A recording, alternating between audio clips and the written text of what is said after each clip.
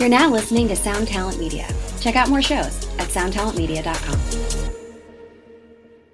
Well, you guys have returned to the Break It Down podcast, which I'm very thankful for. The show is it really is a lot of fun. It's the easiest, simplest thing that I do that I purely enjoy doing. One of those things I love to do is talk to people recurringly, and Tim from Under Oath is one of those guys. He and I are on the same wavelength, so it's super easy to say, let's get on air and catch up. And there's plenty to catch up about with this new Under Oath record, Erase Me. It's kind of been a roller coaster of, putting it out and getting online hate and people nervous about it, and then putting out more. And then, I don't know, it's been a really fun, vicarious ride for me to see, is this thing going to work? Is it not going to work? And we just found out that it came out after we taped this conversation and is number 4 on Billboard and sold a ton of records. And by all measures, it seems like it's been very successful. And they've even won a ton of new fans and taken a bunch of their old fans that were skeptical and have won them over through their marketing effort and what they've done and how they've done it, and plenty of things that could have gone another way that I would have second guessed, but they know what they're doing. And so I wanted to get on with Tim and see what was the process like. How did they even arrive at this style of music at this point in their career?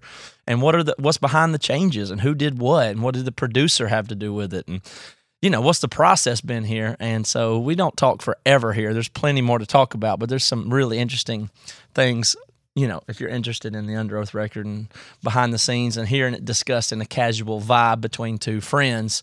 That's what today's episode is, and I hope you enjoy it. You might want to get an Under Oath, hoodie or something like that. Maybe go over and look at rockabilia.com. and see if you can find some Under Oath gear or some other gear that you like over there. It's officially licensed merchandise. They sponsor the show. It's a great website, makes a great gift, and you get 15% off if you use the code PCJabberjaw when you shop at rockabilia.com, which I recommend. All right, I'll let you hear me and Tim having a combo. Here we go. Break it down, Dada. Break it down, oh, break it down. Break it down, oh, break it down. Break it down, oh, break it down. Break it down, oh, break it down.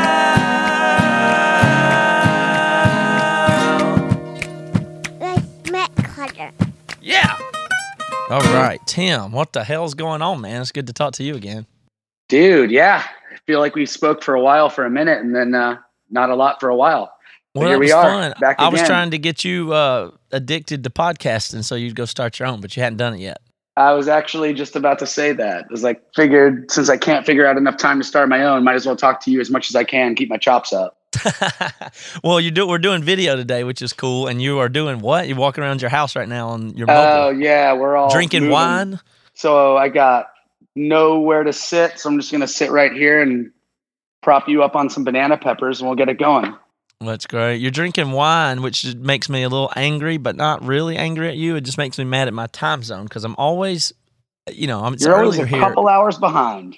No, it's early. Yeah, it's behind here, so it's still morning for me. Like it's Yeah, 11:30, so I'm not gonna drink. And we always do the podcast early. I see Toby drinking Miller Lite it'll be 4 p.m. his time. I go, man, that looks good, but it's 1 o'clock You just here. got in the done middle with of my lunch. day. You literally I'm not just gonna got done do with lunch. What can you do? Yeah, I need to set at least one podcast a week that's at night, so I can drink a couple beers and wine like you. It just There won't you be go. more fun. I'd be better at it. Well, I'll abstain just so No. that we're all on the level here. Long What are you suffering doing? with You're my brother. moving. You're moving right now. Yeah, man. My in-laws are moving to Africa for 5 years. Okay. So we're going to take over their Sounds house. normal. They're going to Swaziland. They're going to go take over a church there, and they feel pretty inspired to do so. So we're all supporting them, and they needed someone to watch their house. So that's me. So me and my Okay. wife and my 3 kids are going over there, and my neighbor's renting my house, and we'll take it year by year and see how that works. Should be interesting. That is great. Yeah, man. Just, we're going to talk about Under Oath. Don't worry. I'll get there in a second, but I'm catching up with Tim. So y'all just had to sit through this. But Tim, I am so excited when people do non-standard things, especially with their family. like move to somewhere else or do a thing or live in a RV or go camping whatever for it is. 3 I'm days just for no good reason. Like most people your age with a family are just, they're not doing weirder things or going to live in somebody else's house or living the kind of lifestyle you live and making, you made giant changes in your lifestyle many times. And it's so cool to see people designing. I mean, this is the way I think about everything, but you're designing your own life and you're taking into account not this perfect roadmap of what you think life should be. And you have your house and you do this and you grow and you whatever. And you're just taking the information and data that comes, responding and reacting, changing your goals, looking at what the facts are on the ground, making a new decision that you are in charge of. And you can do that with your career, and you can do that with your family. You can do that with your whole life. And that is exciting to me. It is weird because like my brother-in-law, Nate from Amberlin, who I own King State with, we're doing some stuff now. And we just constantly get caught up in conversations about how our family is very split. We don't really have any middle ground. We have a couple dudes in bands and then a couple dudes in like corporate 9-to-5 401k jobs, and everyone's equally as happy. And I don't think you have to do one or the other, but it's just strange when they will ask questions and it's like, well, what are you doing now?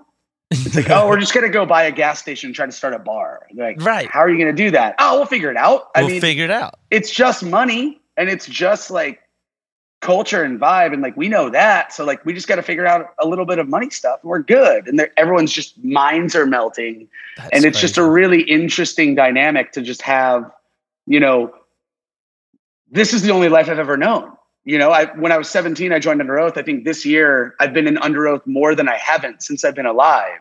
And so it's just weird for me to think of anything any other way. And I think you're the same. I mean, you've been in Emory. I've known you for 15 years now. And it's just like, you guys have just kind of done whatever you want. When your band started like not going the way you wanted, or you wanted to get settled down and stop touring as much, you just, instead of getting another job and going, can I take 3 weeks off a year so I can go do a little tour, started a podcast, and then you started the podcast network. And then that now funds what Emory does and the Matt and Toby thing. And it's like, I'm really intrigued by life design in the way that life design. That's what I've been saying. Yeah. Not so much only do what feels good, because you and I are probably the only dudes that know how hard as hell it is to live this kind of life, but just do what you want and then just deal with the shit that comes with it, And I think that's something that a lot of people don't want. They want to jump in, and then when it gets hard, they jump out, or they're afraid to jump in, and they could do so much more if they just jumped out of where they're at. And for me, I'm always just like, what's the worst that happens? Like Under Oath's record crashes, King State bombs, I go bankrupt, like start over. That's fine. It'll take me 5 years to be right back. All of those things are very possible, and it's fine if they happen. Exactly. Like you're not making that up. All of those things can happen. And it's more than a 1% chance of all those things happening. I mean, it's a real chance. Absolutely. I mean, King State just bought a building, and me and my wife, and Nate, like together, we couldn't collateralize our loan. So I had to sign over my home. So literally this house that's empty right behind you, me and my wife, and my wife included, had to go to the closing and put her name down saying, if Tim's an asshole and he screws everything up, you're now homeless. And she said, okay, like, let's just go do it. That's a little aggressive, man. That's good. See, I can't get my wife to do that. I don't think so. Yeah. It's just crazy. I mean, it's an amazing thing to just have the support of your family, but also like know that the only reason why you have it is because you earned it, and you haven't done anything so drastic or crazy that makes them question your ability to succeed. And it's still always a risk. Right. Yeah. So it's like, I just really love that. Absolutely. And you said it's all, here's something that is, I think, profound that you just said a minute ago, which was, about culture and vibe, and the rest is just money or something like that.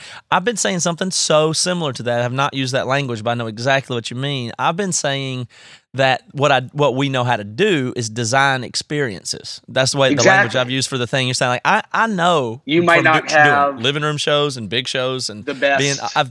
You said culture and vibe, and it's the same thing I've been saying about all the stuff that we do. I'm trying to build some new touring models, like some new touring experiences that I don't think exist very well, or I think there's a big vacuum for.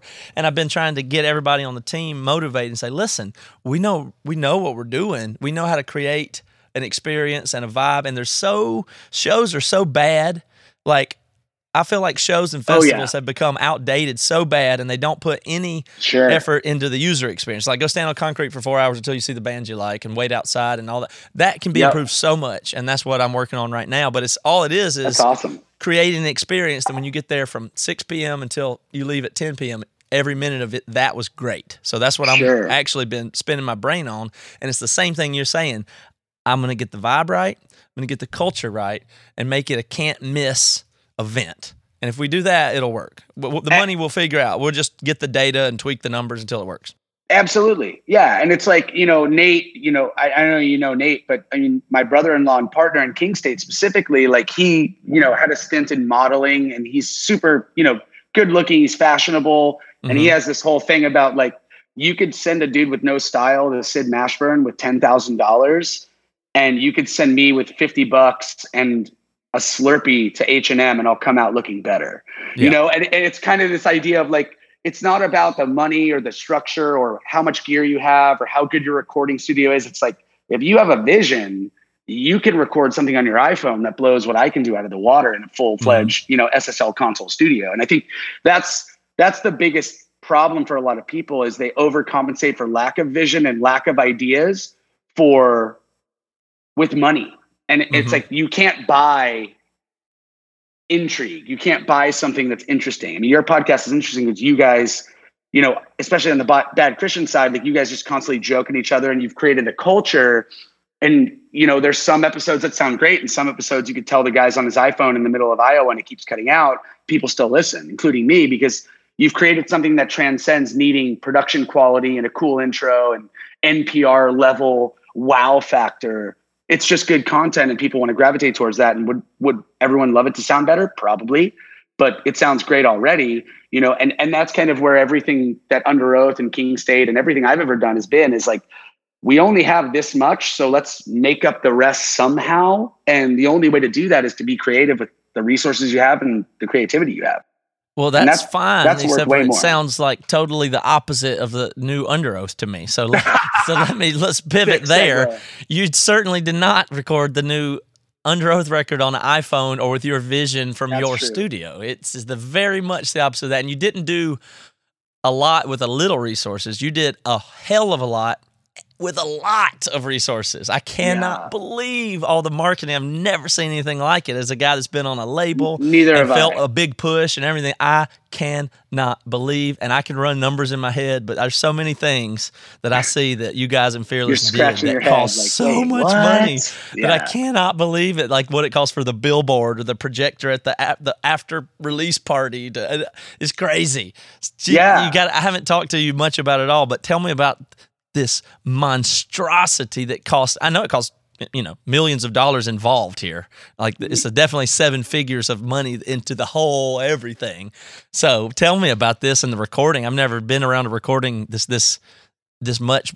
I mean, this is amazing. Yeah. I mean, I think it's weird because, we went on a Rebirth tour a couple of years ago. We decided to get back together, do a couple more festivals, started thinking about music. And then when we kind of realized we wanted to make a record, Randy, our manager, just kind of put out the feelers. We were still on Tooth and Nail, and we owed Brandon one more record. And we started getting a bunch of other offers, and we started meeting with people. People wanted us to come to their studios, co-write this. I'll have Tom Morello come play on your record. Like we were getting all like the big clickbait, whatever. And we landed on Fearless because, just like Tooth and Nail was in 2006, like Fearless is still an indie label, but they're a part of Concord Music Group, which is a massive conglomerate, and they're still all independent labels, but they're the biggest independent label in the world. And they have, everyone from Ghost to Marilyn Manson to Seether to I Prevail and August Burns Red and everyone in between. So they get our scene, and they also get everything else. They have jazz labels in their conglomerate. So, they came. And it wasn't necessarily about the money or the rollout or what are we going to get from you. Like they just got our band. And the really interesting thing with Fearless is we had a bunch of offers and everyone wanted to hear music. We had meetings, and like Bob from Fearless literally said, Under Oath wants to make the record, and just slid, like literally gangster style, like slid an offer with a number on it and said, I don't need to hear anything. You guys have never shit the bed yet. So why would I expect you to start it now? I know what Under Oath is. I know what I'm buying, sight unseen. Like, ship me my car from Maine to Florida. I know I want it. Yeah. And so that really set the tone for us. And then, you know, we started meeting Jenny and Heather and all the people at, you know, Fearless and then Concord. And we started having these deep dives. And you know about that, right? You sit in the room and all the guys in the label, you know, crew and all the ladies and everyone that does marketing and radio, they sit, you have the big vision quest and they kind of puff you up. And it's like, all right, cool. And we went down this whole list, right? We're going to have billboards on Sunset. We're going to have, you know, projectors. We're going to have wheat paste all over Brooklyn and like secret stuff. And there's going to be these symbols. I was like, all right, yeah, this all sounds great. And then the meeting got done and I was like talking to Randy and a couple of the guys. And I asked Jenny, I'm like, so how much of this is like actually going to happen? Because I've had a million of these talks. Mm-hmm. And she's like, I wouldn't bring anything up that I didn't think I could nail. And I was like, all right, well, we'll see. And then the first billboard came on Sunset. And I was like, oh, they did it. And then the second one came. And then the micro billboards came. And then the release parties came. And then the radio happened. And like, that was the weirdest thing for me is like, yeah, we have all these things. Like, yeah, like whatever. And then I think this Monday was our ad date for radio. And we charted 40 on the top 40 active rock charts a week ago before the ad date was even happening. We were just getting like pre-construction spins and we broke the top 40. And I was like, we're on radio. I'm getting updates. Like 45 stations are playing you across the country. Oh, man. And we've never had that. Everything we've ever built is just us and then someone else coming alongside us and empowering us to do more of what we do. And, you know, Tooth and Nail, with all due respect, was great. But, you know, at that point, it was just wherever Under Oath's going, we just need to empower it and power it. Where this time is the first time where Fearless has come with stuff that we're like, we never would have thought about that. And I don't even know if that's possible, but that sounds cool.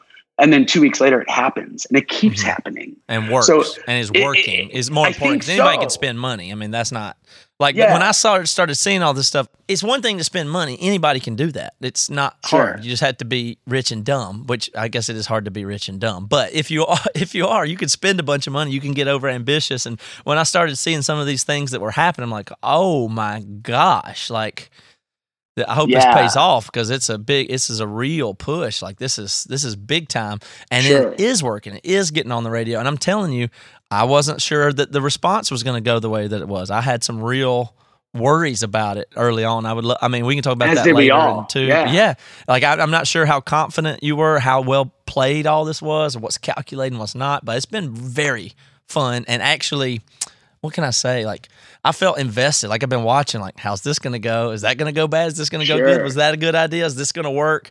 I've been, like, I wouldn't say losing sleep over it, but I've been kind of riveted to this whole thing. It's such an experiment, it feels like. Yeah, and, it you know, and it was. And we knew, like, you know, when we went in to make the record, and we could probably get there in a second, but, like, when we went in to make the record, you know, we didn't know what kind of record we wanted to make. And the record we came out with was we were aware of it being controversial, right? So it's like we have some core Under Oath songs, which is core to old people, old fans. Is like it's heavy. There's breakdowns, there's riffs, there's whatever. And then we realized those songs that you think are those. We can slow down and talk about that. But what songs are those to you? I don't think we have any like typical like here's a bone, pay off the old kids, and then like try to go build new territory. I think everything's still kind of moving in the same direction. But I think the first song, it has to start somewhere. On My Teeth, the first single we released. No Frame, I think is a very like obvious, like Under Oath going on like a Radiohead acid trip tangent and then ending in like a big like thing.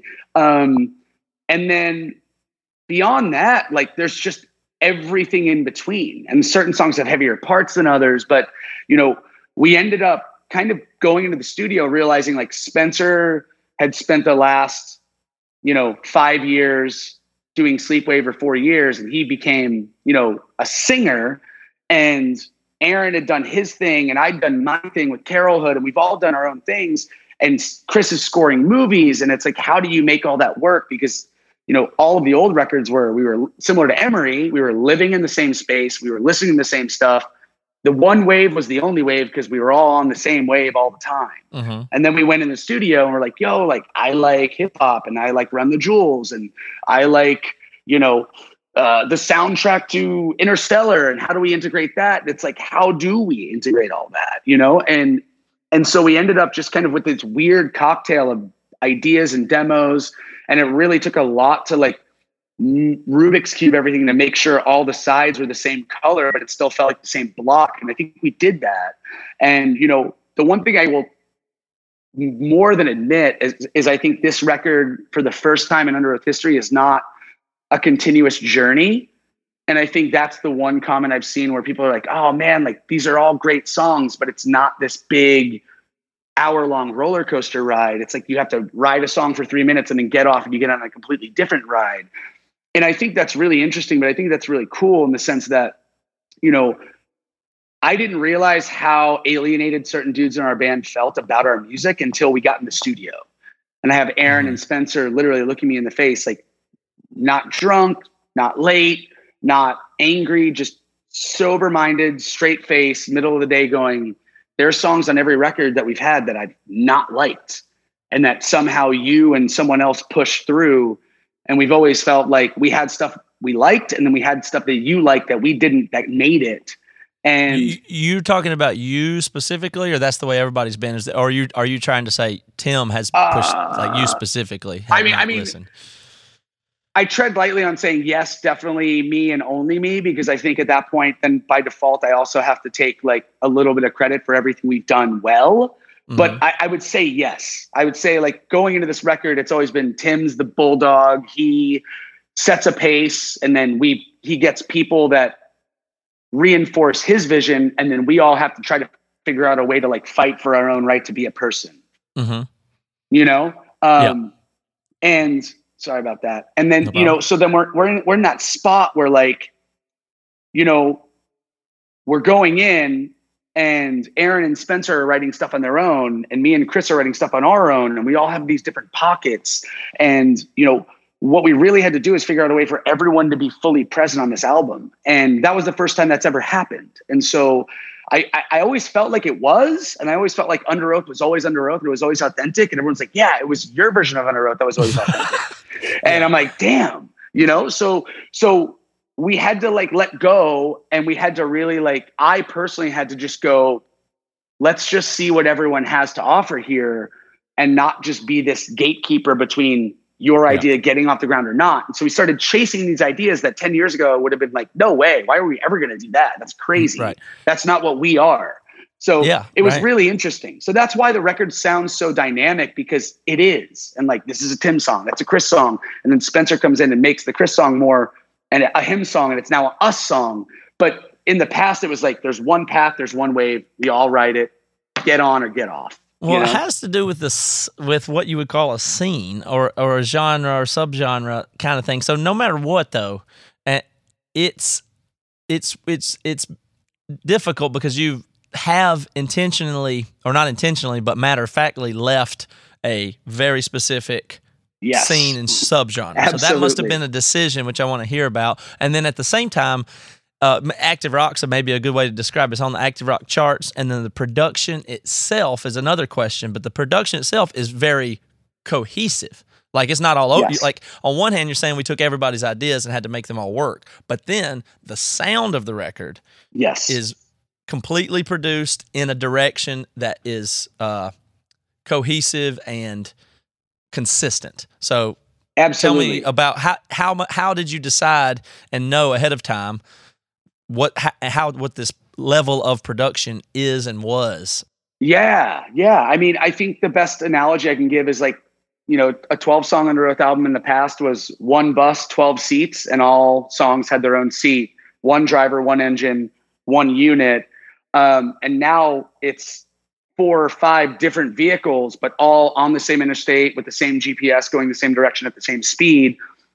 But each section kind of looks a little different, but it's all still moving that way. And I think that's where Matt Squire, our producer, really came in, and we were interviewing producers. We interviewed like Nick, we met with Nick Raskulinix, who did Deftones. And he was like, yeah, I'm doing a Megadeth album or something crazy. And then you'll be right in after. He's a huge amazing producer. He did Foo Fighters, all this stuff.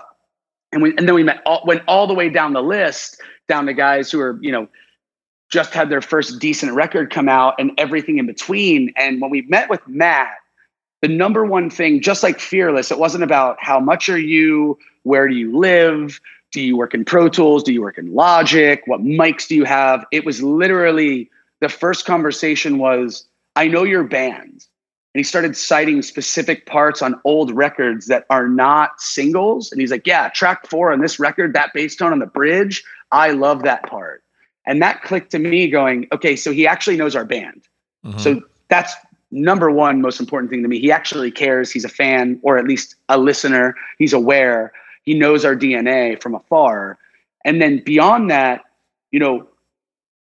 one thing I asked him, I had a one-on-one call with him because I actually missed the first deep dive call, was, we have so many different people, and I don't think recording is going to be really trying to get the performance out of people, because Aaron's literally like the best drummer in the world. Chris is just in his own world, writing shit on his phone. He's just a monster. I can play any part that I write, I can play. So it wasn't about, the one-on-one that I had with Matt was, not so much about performance. I literally just said, we have 4 people that have been doing 4 different things for the better part of 4 to 8 years. I mean, Aaron left 8 years ago, 10 years ago, actually. And so the biggest thing we need in the room is not so much someone who knows what a good take is, but really knows how to kind of dive into psychology. And we need a therapist, and we need to figure out like what Under Oath is now, because all of us don't know, and all of us think Under Oath is something different to each other. And we're all in Under Oath, so that we're all right. So we have to figure out a way to make everyone being right, but also sound like it's not a flea market with a knife shop and then like baked bread over here. It's got to feel like something real. So it's like, and that's what he said. He's like, dude, I have a degree in psychology. Like, the reason why people enjoy working with me is because I know what you guys want. Within a week, I'll know who you guys are, and I'll know how to communicate. And instead of you guys fighting, like, let me fuse that. And so that was really interesting. And so we went in, and, first day, he's like, nice to meet you. We're all hanging out. We're all homies, whatever. Went down every idea. And I mean, every idea. We're talking like songs that sounded like they could be on like rock radio, to like fusion of hip hop songs, riffs that I wrote that I was just out of my mind thinking that could possibly work. But he heard all of them, and he took that as kind of an introduction on who everyone is and where they're coming from. And then he's like, I like that element, but let's use that on another song that actually makes sense for the record. So we had this really cool thing for the first time, where just like the label kind of taking lead instead of taking our lead and empowering us like Matt Goldman always had, we had a producer who was actually producing us and going, I know Tim's right on this part. Let's just let him go ape shit. And then when it's time to reel him in, Spencer, chill, I'll reel him in. Same with, me. We're going to let Spencer kind of go nuts on this. He's going to sing instead of scream, but trust me, like the waves coming next, we're going to hit that dynamic that you really want in this song. So it's a really interesting kind of, trust-based relationship where we all trusted each other, but we all trusted each other more once we knew that Matt was making sure that none of us were winning more than the other. And it was a really interesting scenario.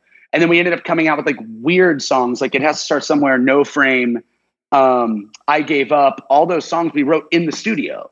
It was such a good environment that we literally came in with like 15, 20 ideas, maybe 25. And we ended up keeping like 5 or 6, 7. And then we wrote 2 or 3 straight from scratch because the vibe was so good. And once we all realized how to communicate with each other, also having Coach in the room, he's like, yeah, I like that.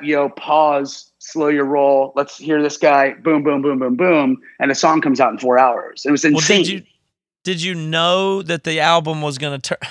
What I'm curious is, did you know that the sound of the album, which I do think is very consistent and well and very produced, did you have that, and did you speak that out loud? Like, we want to give as many attempts as we can to be active rock or get on the radio. No.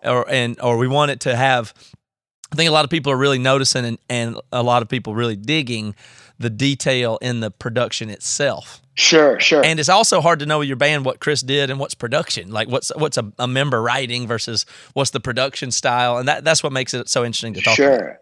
Yeah, and I think anytime you could hear one person out loud, like a guitar solo, you've done it wrong. Like the point for me of being in a band is to have 3, 4, in our case, 6 elements all working to where they kind of crossfade and blend. And it's just, at the end of the day, it's a really strong tiki drink. Is that rum? Is it the pineapple? Is it pineapple rum? Is it the garnish? Is it cherry? Is it this? Nobody knows. When you take a sip, it's all of it, and it just makes sense. So I think that was the goal is, you know, for the first time we were approaching, like, instead of overplaying and having people try to fit their parts in these weird nooks and crannies and shoving 10 pounds of shit in a 5-pound bag, we actually took the opposite approach. We said, what does the song need? Does it feel like it maybe needs to go like this? Should we bump it up 4 BPM? Should we lower the tuning? Should we higher the tuning? We got more into like the bone structure and the frame and the DNA, and then everything else just kind of naturally happened. And so, yeah, I mean, on the production side, we knew that we wanted someone to figure out how to glue us all together again, not just as friends, but as collaborators and artists. But then, you know, we knew kind of off top that we were going to have a few songs that made sense for radio, because that's what Spee's been writing for 5 years. And that's where Aaron's been. I mean, Aaron's had a top 5 single with the Almost, and these guys were writing individually and then together without any of us. So these songs were coming out very structured, very straightforward. And so, you know, me and Chris get in the studio, in my studio in Tampa, and we start writing these super abstract, super angular, you know, pieces of music. Where do vocals fit? We don't know. It's all about the vibe. It's about the wave.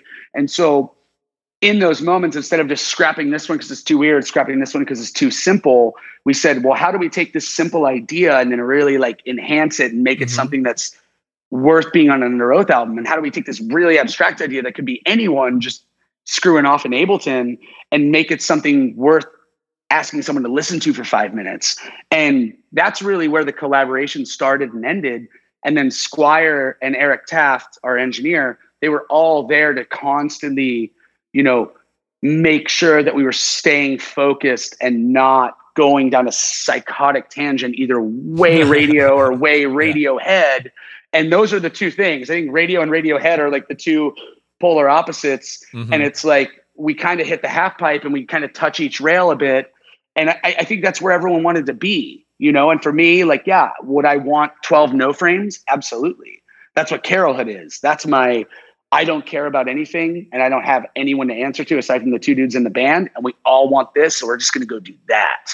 In Under Oath, it's a lot to say that there's not any extra pressure on what do fans expect? What does the label expect? What does everyone expect? What do we want is a lie. I think we've always done a really good job of knowing that pressure is there, but stoically being able to remove ourselves and not be attached to that and let that kind of ship sail. But also, we all saw that ship sail, and we all know that's in the same ocean that we're riding in. So, you know, dealing with all of that was really easy because Squire dealt with that. And not one time we have the word single, focus track, active rock, top 40, whatever, all these terms. I still don't know all the terms because we didn't use them. And, you know, and it was really interesting when Bob from Fearless, he literally signed us, bought us out of our tooth and nail deal, then paid for us to go with Squire, like basically just blank checked us all the way here. And then he's like, yo, I got to figure out what I'm paying for. I really want to hear stuff. He flew down, and we played it in order. And the first song he heard was It Has to Start Somewhere, which is not active rock. It's not radio. It's not anything. It's just middle fingers up the whole way, with a lot of weird dynamics. He got done. We put him in like the pilot's chair, big chair, right in the center, monitors, full stereo imaging. And he literally turned around and he just said, shook his head for a bit and then took about 10 seconds, just goes, it's a new era, boys. Next song. You did great. And that was it. And then we just kept playing. And he was just like, I knew I didn't have to check on you. Like, you delivered on every front. Every old Under Oath fan's going to be psyched. There's a few songs here that I think with the right team, we could probably work to radio, but they're not obvious because they're still you. And then there's just some fucking bangers. And so it's just this weird thing where even the label wasn't sitting there going, no, go back. We need something for this. We need something for that. We're trying to get sync. We're trying to get that. They just go, here's the record. And they say, great, we can work with this and we're going to bust our ass because you guys are a weird band, but we're going to make it work because we believe in it. And that's really, really special. Well, you said something interesting before about the way that it works of having everybody contribute in their own way. That must be really hard for so it must be hard for you. So think about it this way. You said before about you don't want everybody overplaying to try to be heard. But on the other hand, what people are used to from the scene you're from is that extra raw, almost transparent thing where when you listen to a record, and we've talked about this on the show before, it's like, oh, that's Tim. He plays in left channel. That's him. I hear his picking. I hear it. It's you. And then every little thing it's just the band coming through the speakers, and you'd say that's this and that's Spencer, and it's just so raw like that. And what you're talking about here with the cocktail recipe is completely different. And I think that might be what some people don't like. They go, well, where's Tim? I can't tell. What did Chris do? That? I can't tell. But that's by design. Yeah. No. And has that been difficult to you to not where's Tim, for instance? Not really. I've heard I sure wish Aaron and Spencer let Tim play more. That's why I listen to this band. Or, I'm glad Sleepway poisoned Under Oath. And then you realize I'm reading, an Instagram feed, and there's heart, thumbs up, holy shit, oh my God, I'm dead, this is the greatest. And then one pissed off asshole right here, And then you start realizing the people that are really upset have the right to be, because they're fans. If you're a fan of something and someone makes a move, your favorite team trades your quarterback, you're allowed to go, I hate that GM, I hate that Is that coach. what you think this is like, though? I mean, that's actually a pretty good analogy, but is this like a team is this like New England trading Tom Brady? I don't. I mean, you made a big move here. No. Because, we'll try to come up with the equivalent, because I think you have made a big and bold move that is for sure understandable to irritate people. Some people. Exactly. I don't think I never defend their behavior online. They're horrible. There's idiots. That's terrible the way people talk about people and do all that stuff. But what is this like? You have made a clear move, and this is different. It's like trading a popular player on a sports team? I don't think so. I think the closest analogy is we can just go back to our own band. I mean, we were a death metal band, and then we released They're Only Chasing Safety, and everyone was like, wait, what? There were people bring Dallas back. This new Spencer kid's full of shit. He's the worst. He ruined my favorite band. And then a year later, it was right? Yeah. And we did actually piss off and lose people. And then there were other people that actually came for the first time and saw what was happening and goes, I like this. And then we did it again the next year to Find the Great Line. Everyone's waiting for, Reinventing Your Exit Part 2, Chasing Safety Part 2. We're going to fly you to K-Rock, and we're going to get you on radio. We're like, nah, check this out. Right. Mm-hmm. And it's and then that record did well. And so we've always kind of been okay with going, where do we want to go? And let's just really hope that people understand and we have people's trust where they're going to go down a journey with us. And we just made that same decision again. And it just so happens to be, it's funny how if you're a pop band and you go heavier, you're groundbreaking and you're edgy and you don't give a shit and you're like the coolest. But if our last record was so heavy and so almost pretentious in a way. I had an interviewer tell me, your last record was super pretentious and I loved it. I gave it a 9. And your new record's not nearly as pretentious. And I also gave it a 9. And it was so funny. He was a German guy, so he's super dry and straightforward. Mm-hmm. But he literally said it was so hard to listen to and pretentious. And it was so awesome.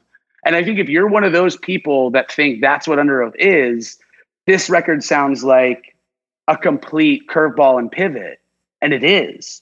And that's what we've always done. And so going back to my analogy or my thought is when you go from poppier to more angular and more we do what we want, like Paramore just did. Paramore's new record is amazing, but it's done so artistically compared to just straightforward you know what I mean? And you get praise for that because you're on you're the wave and Pitchfork is finally this, that, and the other. And that's just an analogy. And then we went the opposite way, but it's the same lateral move. Well, say it that way, though. You went the opposite way, which is what? You went from pretentious to what? I think we went from pretentious being Aaron left and Daniel Davison, our super good friend and our drummer at the time. Daniel and I kind of set the tone and really shoved our angular agenda more than anything else on the record. So people that like that record will be blindsided by this record, because this record is written by me, same guy, same middle fingers up all the time, do what I want, say what I want, write what I want, hope you like it. If you don't, that's fine. You can leave, no problem. And then you have dudes that write pop songs and country songs and rock songs, and Chris does scores, and we have all these different people. And Chris really stepped up and I think glued us together more, because Spencer and Aaron are kind of on this side on songwriting, and I'm way over here on just like vibe and anger and energy. And I think we had to figure out a way to fuse that. And I think that that's really the key element here, is instead of just killing one off, we fused it, where the old records were we go head to head and then whoever has the biggest flamethrower wins, and we just move out of frame with the other option. And so I don't know if there's an analogy, but I think there's songs that are more interesting and more abstract and more artistic than other songs you've ever written on this same album. And there's also songs that we haven't written something so structured and straightforward since Chasing Safety on this album. Yeah. So it's that's what I'm trying to get you to say. everything. You said if you are poppy and you go more angular in your terminology, then that is looked well at. And you're cool saying now. Yeah, but I'm trying to get you to say out loud, we have gone more poppy. Oh yeah. Well, we've gone more structured. I don't think we're poppy, but I think we're more structured for sure. And I think we've eradicated a lot of the screaming side, and that wasn't by design. There's some really aggressive screaming in it, though. So that's I agree. But if you actually listed it out and there was like a court deposition of Spencer screams here and Spencer sings here, it's weighted very, very highly on the singing side. And that was something that we were kind of just sitting in the studio going, is this okay? Is this us? Do we want this?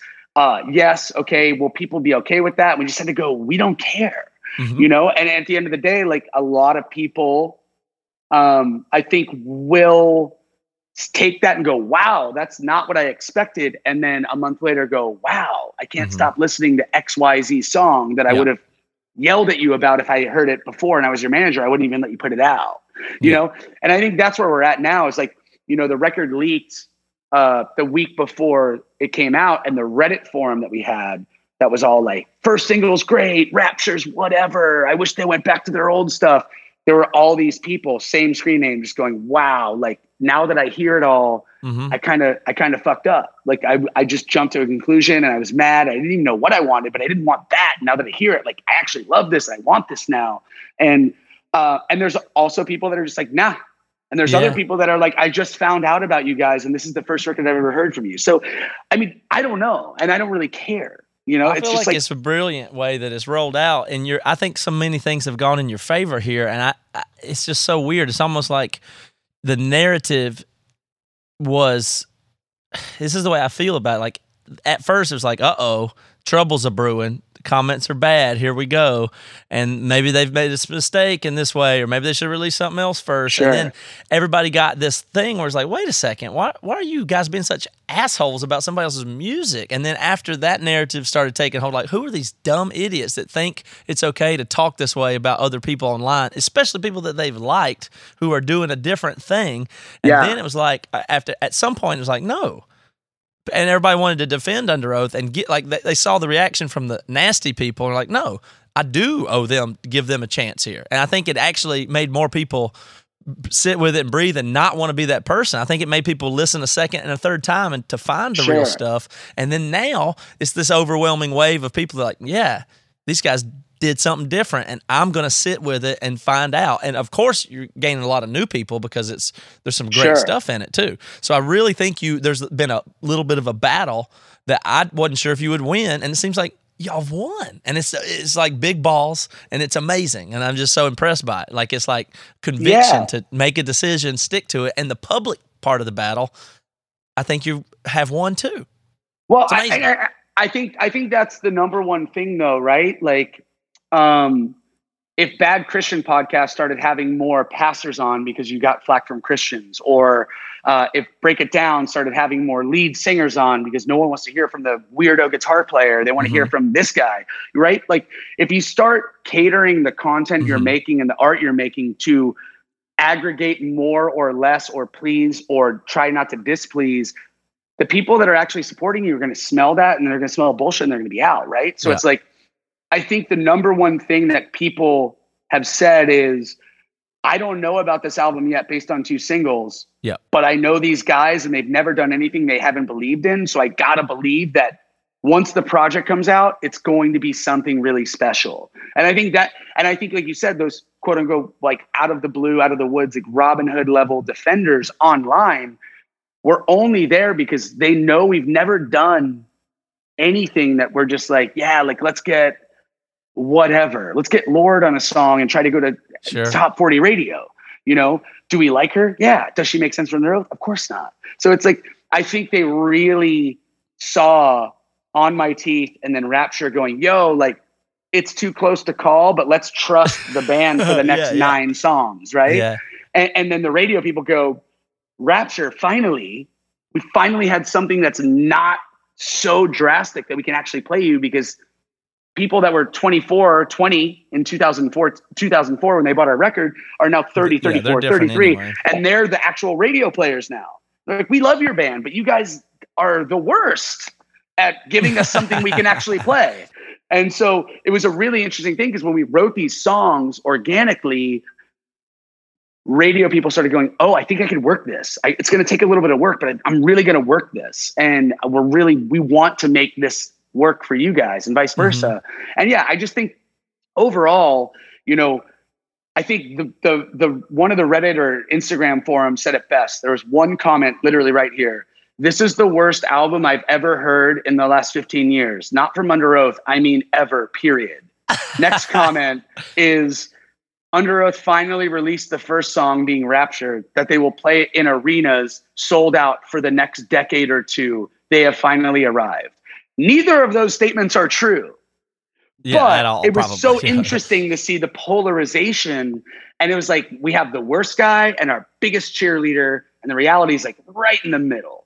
And yeah, will our tours be bigger this year than last year? We hope. Will they go down a bit because we're not cool anymore? Hopefully not.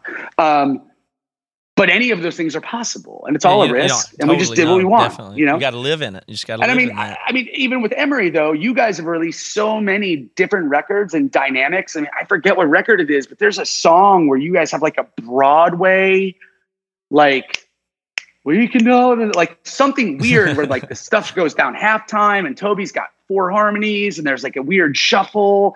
I'm sitting here going, this makes absolutely no sense based on if I was a Walls kid, right? Yeah, right. And it's like, so you guys push all these boundaries, and I'm sure you've seen the same thing. Like, wish it would have more breakdowns. We should have this, and then people sit with it and like, why are you still coming to the show then if we're the worst band in the world? You know? Yep. And it's like, I had a kid on Instagram when I posted a song, and he literally commented 6.2 send. And then I went to his website or his Instagram. He's a photographer, and his photographs were average. And I just thought about posting 6.1 on his entire story, just every photo, you know. And it's just, it's like, and then you get in the game, and it's fun to kind of like dip into and kind of get a little riled up. But I mean, at the end of the day, like, you don't have to like our band. You don't have to listen to our band. I think if you did and you came and saw us, you're going to get it. And if you don't, then we're not for you anymore. There's 15,000 other bands. So, okay, so I'm a fan, and I'm thinking, oh, now they're this old sound. What do they hate their old albums? Are they a new band? So, you know, like as if you've, and it felt like that with a lot of the albums that you did. Like, oh, what do they hate? There was a time when it felt like, well, now you don't even like They're Only Chasing Safety, and you weren't even playing any of those songs, and then eventually played them again. So here's what I want to know is, if you see Under Oath this year, is it all new stuff because fuck the old stuff, we've moved on and we're here now? No, is actually, this the new Under Oath or what? No Fix tour set, without giving it away, I think is 14 or 15 songs. There's 5 new songs. There's 2 songs off Disambiguation with Daniel. There's 3 or 4 songs off Chasing Safety, 3 or 4 songs off To Find the Great Line, and that's really the sum of the whole. And everything's weighted equally. And yeah, it flows. Have you've already done the set? Like, does it feel like, because I found that very cohesive when you see a band and you think their albums are so different, and then you go see them live and you can't remember which song's on which album, but it's like, oh yeah, I totally get it. Like, that's the missing piece for everybody. I think you're gonna you're going to definitely figure out what album's what. I mean, there's no way to butt up any heavy song to Reinventing Your Exit or right. whatever it is, right? So I think now, instead of just thinking through this weird lens of like, we want people to think we're a certain way, we want to act a certain way, like I've been really just operating a lot on, gratitude and just the idea of like, I'm grateful for who I was when I was 20, writing Reinventing Your Exit. And You're that 20-year-old kid wrote the best song he could. Yeah. You don't renounce your old stuff. Yeah, we can't. We did at one point because we didn't know who we were, and we just felt like that was a weird blemish on us being a cool band, which I think was just immaturity at the time. But yeah, I mean, I look at our Spotify now, and like Boy Brushed Red has the most streams of any Under Oath song in the world ever. Right. And it's like, we can make jokes about how cheesy or how weird or how funny it is that that's our biggest song. We have so many other better songs, and we do. But like at the end of the day, like let's celebrate that song that so many other people keep celebrating. So yeah, we're gonna play that. We're gonna play this. We're gonna play this. And if we're not artistically moved by it, because that's our old selves, the energy off the crowd, we just start having an exchange, and it's amazing. We did that on Rebirth. We played all of Chasing Safety front to back. And there were songs on there we've never played live in our lives. We had to relearn them from start to finish. And like, it never felt weird. It just felt like we're here and there's 12 feet from this stage to this little fence, and there's 2,000 people on the other side. And it's really just 2006 people doing one thing. And I think that's really, really important. And I just think being grateful, I'm 34 years old, like joined this band when I was 17. And it's insane. The fact that I can go out and play any show in any country or any city and at least have it be decent enough to pay myself to get there. Oh yeah. That in itself, just being amazing. Justified. That is being justified as you go somewhere and there's a reason when you get there, it wasn't a sham. It was a reason you should have been there. And yeah, that's totally it. And I think I've heard you talk about that with Emery on a couple of your podcasts recently too, but it's like you reverse engineer your expectations and just go, there's other people now that are still like hawking cars at CarMax, and it's not because that's what they want to do. It's because they would love to be here, but they didn't get here. Or they don't have the guts to be here. So it's like there's, and I don't think that we have to go into a class war on professions, but I think, there's people that would kill to just be an Emery right now. Are you as big as Walls when you could sell 200,000 albums when CDs were existing? No. But would someone kill right now to take your spot in your band? Yes. So like know that and be okay and get up every day thanking the universe that you're still in your band. And that's kind of where I'm at too. It's like, I'm just in a spot where I'm like, yeah, like were there bigger years? Were there smaller years? Is our first week going to be as big as Define the Great Line? Never. So like I have two choices. I could be mad and feel like we're old and we're decaying, or the industry, I'm so mad, streaming, everything's ruined. Or I can go, we're going to have a top 10 album and it's our 7th album and this is insane. And we have billboards in LA and we have just all this crazy shit. And like, how beautiful is that? And people did that for us because we wrote a record that everyone's like, yeah, not only are we going to pay for it, but now that we hear it, we're going to go balls out. And like, that's great. We did it our way. We did it with people we loved. I loved recording. I love our dudes. And I love everyone that supported us. And if you don't like the record and you don't come to the show, that's okay too. And it's like operating out of that awareness and almost like artistic stoicism, I think is what allows you to just let those really good comments go by without feeling like that's your new bar, and let the horrible comments go by without going, oh, we're wrong. I'm not cool anymore. I don't get it anymore. This kid gets it better than I do. Yeah. Oh man, that's totally true. So I think the whole thing boils down, I'll button it up with this and tell me if you think it's right. But the thing that's great about it, just from where we even started talking, is you have to live in very much uncertainty. And there's so many things that you know for sure. Like you live in this world, and everybody could apply this. I mean, you have to be brave enough to know for sure the things that you do know, like what you want to write and what you feel. And you have to be able to let go of, I can't control the outcomes of this, but I have very strong opinions about the input and what I want to do and what I want to do next. And I'm flexible. I may be wrong, but I feel very strongly that this is what I want to do. And I don't know if it'll work. I do not know. Yep. And that's what you're doing with your living situation or your band or the new direction of Under Oath. And that's why other people would rather work at CarMax, because paycheck comes on Friday. You can count on it. Yeah, I mean, boss is a dickhead, but whatever. A half packed up house. My kids are all living in one room. I have a gas station that I don't know how to pay for, that we can't get permitting for. And we have a new record out that a lot of people love and a lot of people hate. Like, I live in the chaos and I love it. You know? Yeah. And it's I'd not wrong just for do a people. podcast with you and just chill and like keep talking about it. I'm not even worried. I'm just like, yo, it's all going to be good. I believe in myself. We're going to crush it. It's fine. You know? And it's not for everybody. So anybody else, if you have a 401k job that's good and you like it and that's you, that's very fine. Like, there's nothing to criticize 1000%. about that person at all, as long as you can identify that is for you and that is what you want, and you accomplish it and you achieve it, and you should very much enjoy that. I think I could enjoy that, but I've just chosen a different path. The people that are in the middle, they're scared to do one or the other, or just being lazy. That's the people who you got to pick a side, man. You got to pick something there. Yeah, if the chaos isn't for you, please do not force yourself into that. You'll be miserable. Yeah, you jump into the deep end, you're going to drown quick. You know, I mean, and I think that's it. And I was even, not to keep mentioning your other podcast, but like Toby talking about being a truck driver on Bad Christian. It's like, we've come to a spot in our life, you and I, and I guess Toby, where we're so in control of everything we do, for good or bad. We take the wins, and we also get really devastated by the losses. Like, we're unemployable. Like, you can't go get a job. I can't go get a job. No one's going to hire me. What's your resume? I own all my businesses. What are they? A band and a coffee shop. What's that about? I don't know. I've just been doing it since I was a teenager. It made money for a while. Now it doesn't. That's why I need your job.